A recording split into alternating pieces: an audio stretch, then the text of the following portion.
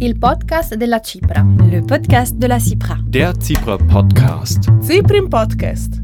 Interviste, colloqui di fondo e voci da tutti i paesi alpini. Potete ascoltarlo anche nel podcast della Commissione internazionale per la protezione delle Alpi. www.cipra.org/podcast.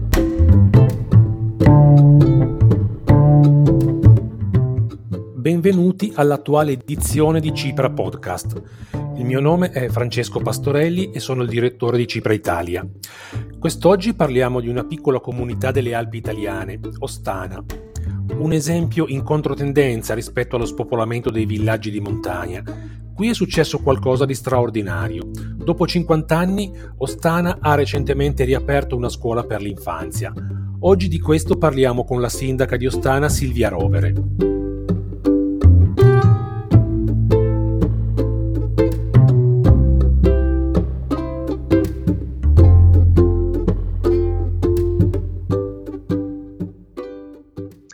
Buongiorno Silvia, intanto. Ci puoi dire quanti abitanti vi erano rimasti a Ostana negli anni '80 e quanti sono oggi coloro che vivono nel tuo comune?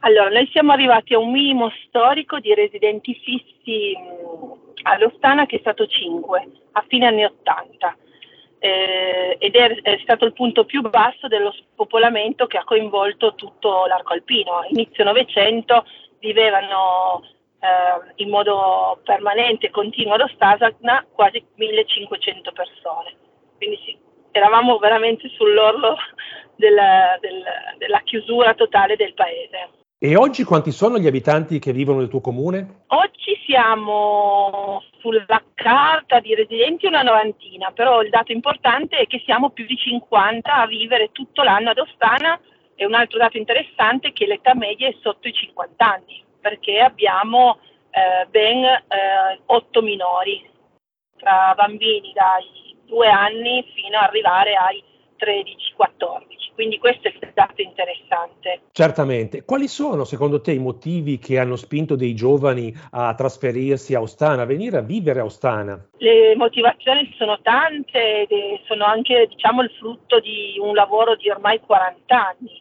dove un gruppo illuminato e con una grandissima voglia di non far morire il paese in cui erano nati, negli anni '80 ha cominciato a progettare e immaginare un'Ostana di nuovo riabitata. Quindi fin dagli anni '80 con l'amministrazione che allora era capitanata dall'ex sindaco Giacomo Lombardo, si è investito sui servizi. Uno non può pensare che vivere in un paesino sia un sacrificio continuo, quindi si è cominciato con le infrastrutture che erano quelle fondamentali, poi si è cominciato a immaginare un paese dove ci fosse turismo, dove ci fosse cultura che fa economia, dove ci fosse il bello. Noi avevamo un patrimonio ambientale importantissimo e grazie anche all'architetto Renato Maurino, che già negli anni '80 diceva che bisognava preservare, no? Dalla scomparsa l'architettura alpina, si è cominciato un processo virtuoso per creare un ambiente che non era solo quello naturale ma anche di vivibilità dei nostri territori. E dopo 40 anni si sono create le condizioni economiche per cui diventiamo un posto interessante anche per un giovane o per un giovane imprenditore che vuole provare a vivere in un luogo meraviglioso ma senza sussidi ma con le proprie forze, quindi instaurando, aprendo una panetteria, gestendo un'attività ricettiva, coltivando a 1400 metri un orto biologico, allevando capre cashmere, facendo formaggi di qualità. Quindi diciamo che negli ultimi 10 anni è fiorito e ripartito quello che però era stato seminato nei 30 anni prima. Certo. Ecco Silvia, dopo 50 anni, il mese scorso avete riaperto la scuola per l'infanzia. Che cosa rappresenta per il comune di Ostana la riapertura di questa scuola? È sicuramente un traguardo incredibile, per cui siamo ancora sorpresi persino noi. Nel senso, mi aveste chiesto a maggio pensa di aprire una scuolina a Ostana, avrei detto no, nel senso non era neanche nei nostri piani. La grossa forza di questo momento qua è che siamo un gruppo, dagli amministratori a chi vive il paese, alla cooperativa di comunità ad esempio, che è gestore della scuola, di gente che ha voglia di portare a casa i risultati, ma soprattutto ascoltare quelli che sono i bisogni del territorio e provare a dare risposte innovative, intelligenti, attente a quelle che sono le reali necessità. Quindi da un'esperienza positiva di scuola estiva, che ha sede in una struttura comunale data in gestione alla cooperativa di comunità Viso a Viso, da questa esperienza positiva e dall'ascolto di famiglie che dicevano: ma scusate, è talmente bello, funziona, ci sono i servizi, perché non ci date una mano tutto l'anno? Perché noi abbiamo i bambini piccoli. Da questo input, a un certo punto, fino ad agosto, ci siamo guardati in faccia, io e la vicepresidente della cooperativa, e abbiamo detto proviamo.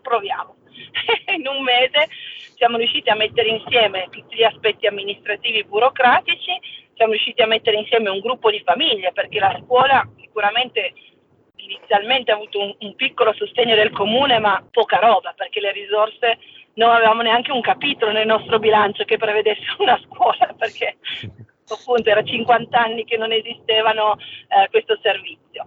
E, mettendo insieme forte entusiasmo e, come dico sempre, ostinazione, il 1° di ottobre abbiamo aperto una scuola per i bimbi da 1 a 3 anni.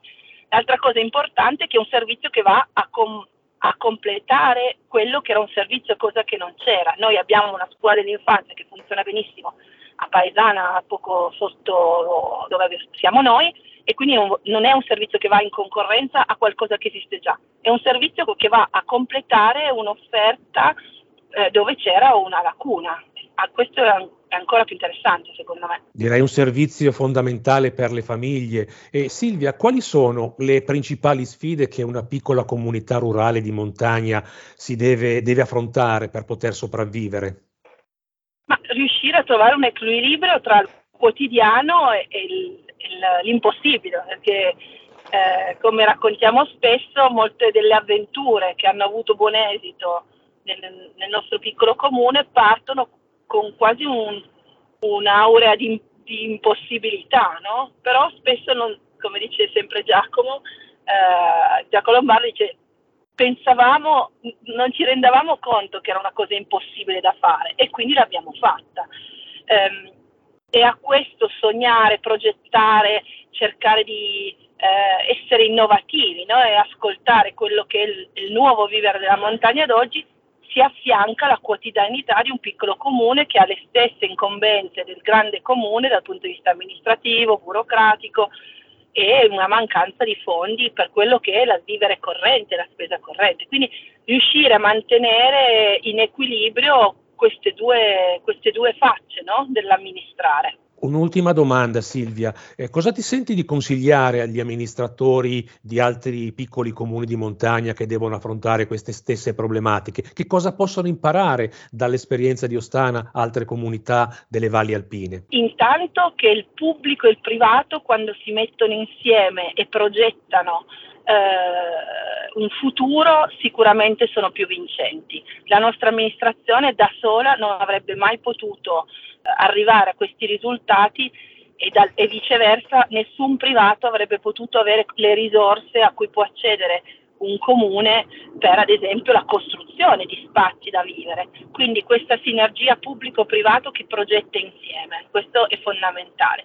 E poi, se vogliamo, un pizzico di follia, nel senso che non bisogna farsi scoraggiare da quello che è il sistema burocratico, amministrativo. Bisogna comunque lasciare sempre aperto un po' alla fantasia, all'immaginazione, alla voglia di raggiungere un risultato, perché altrimenti si rischia proprio di cadere nella routine del quotidiano e non riuscire a vedere fuori un po' dalla scatola. Guardando fuori uno riesce a vedere che a volte le soluzioni ci sono e sono abbordabili, con tanto lavoro, fatica, coinvolgimento. Questo è innegabile, ma d'altronde i nostri territori sono fatti da gente, i montanari non sono persone che si spaventano. Il vivere in montagna è sempre stato faticoso ma gratificante. Oggi c'è una fatica diversa, perché non si coltivano i campi, non si fa legna, ma c'è una fatica, se vogliamo, intellettuale e umana importante che ci permette di raggiungere certi risultati. Ringraziamo Silvia Rovere, sindaco di Ostana, facciamo i complimenti per quanto fatto fino adesso e speriamo che possa continuare così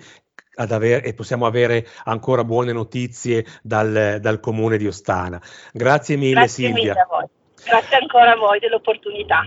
Ecco, avete ascoltato il podcast della Cipra, potete ascoltare altri podcast sul sito www.cipra.org.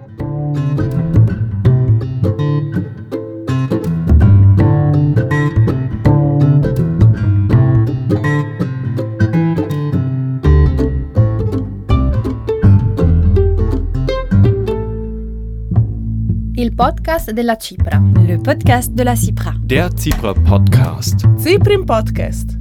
Interviste, colloqui di fondo e voci da tutti i paesi alpini. Potete ascoltarlo anche nel podcast della Commissione internazionale per la protezione delle Alpi. www.cipra.org/podcast.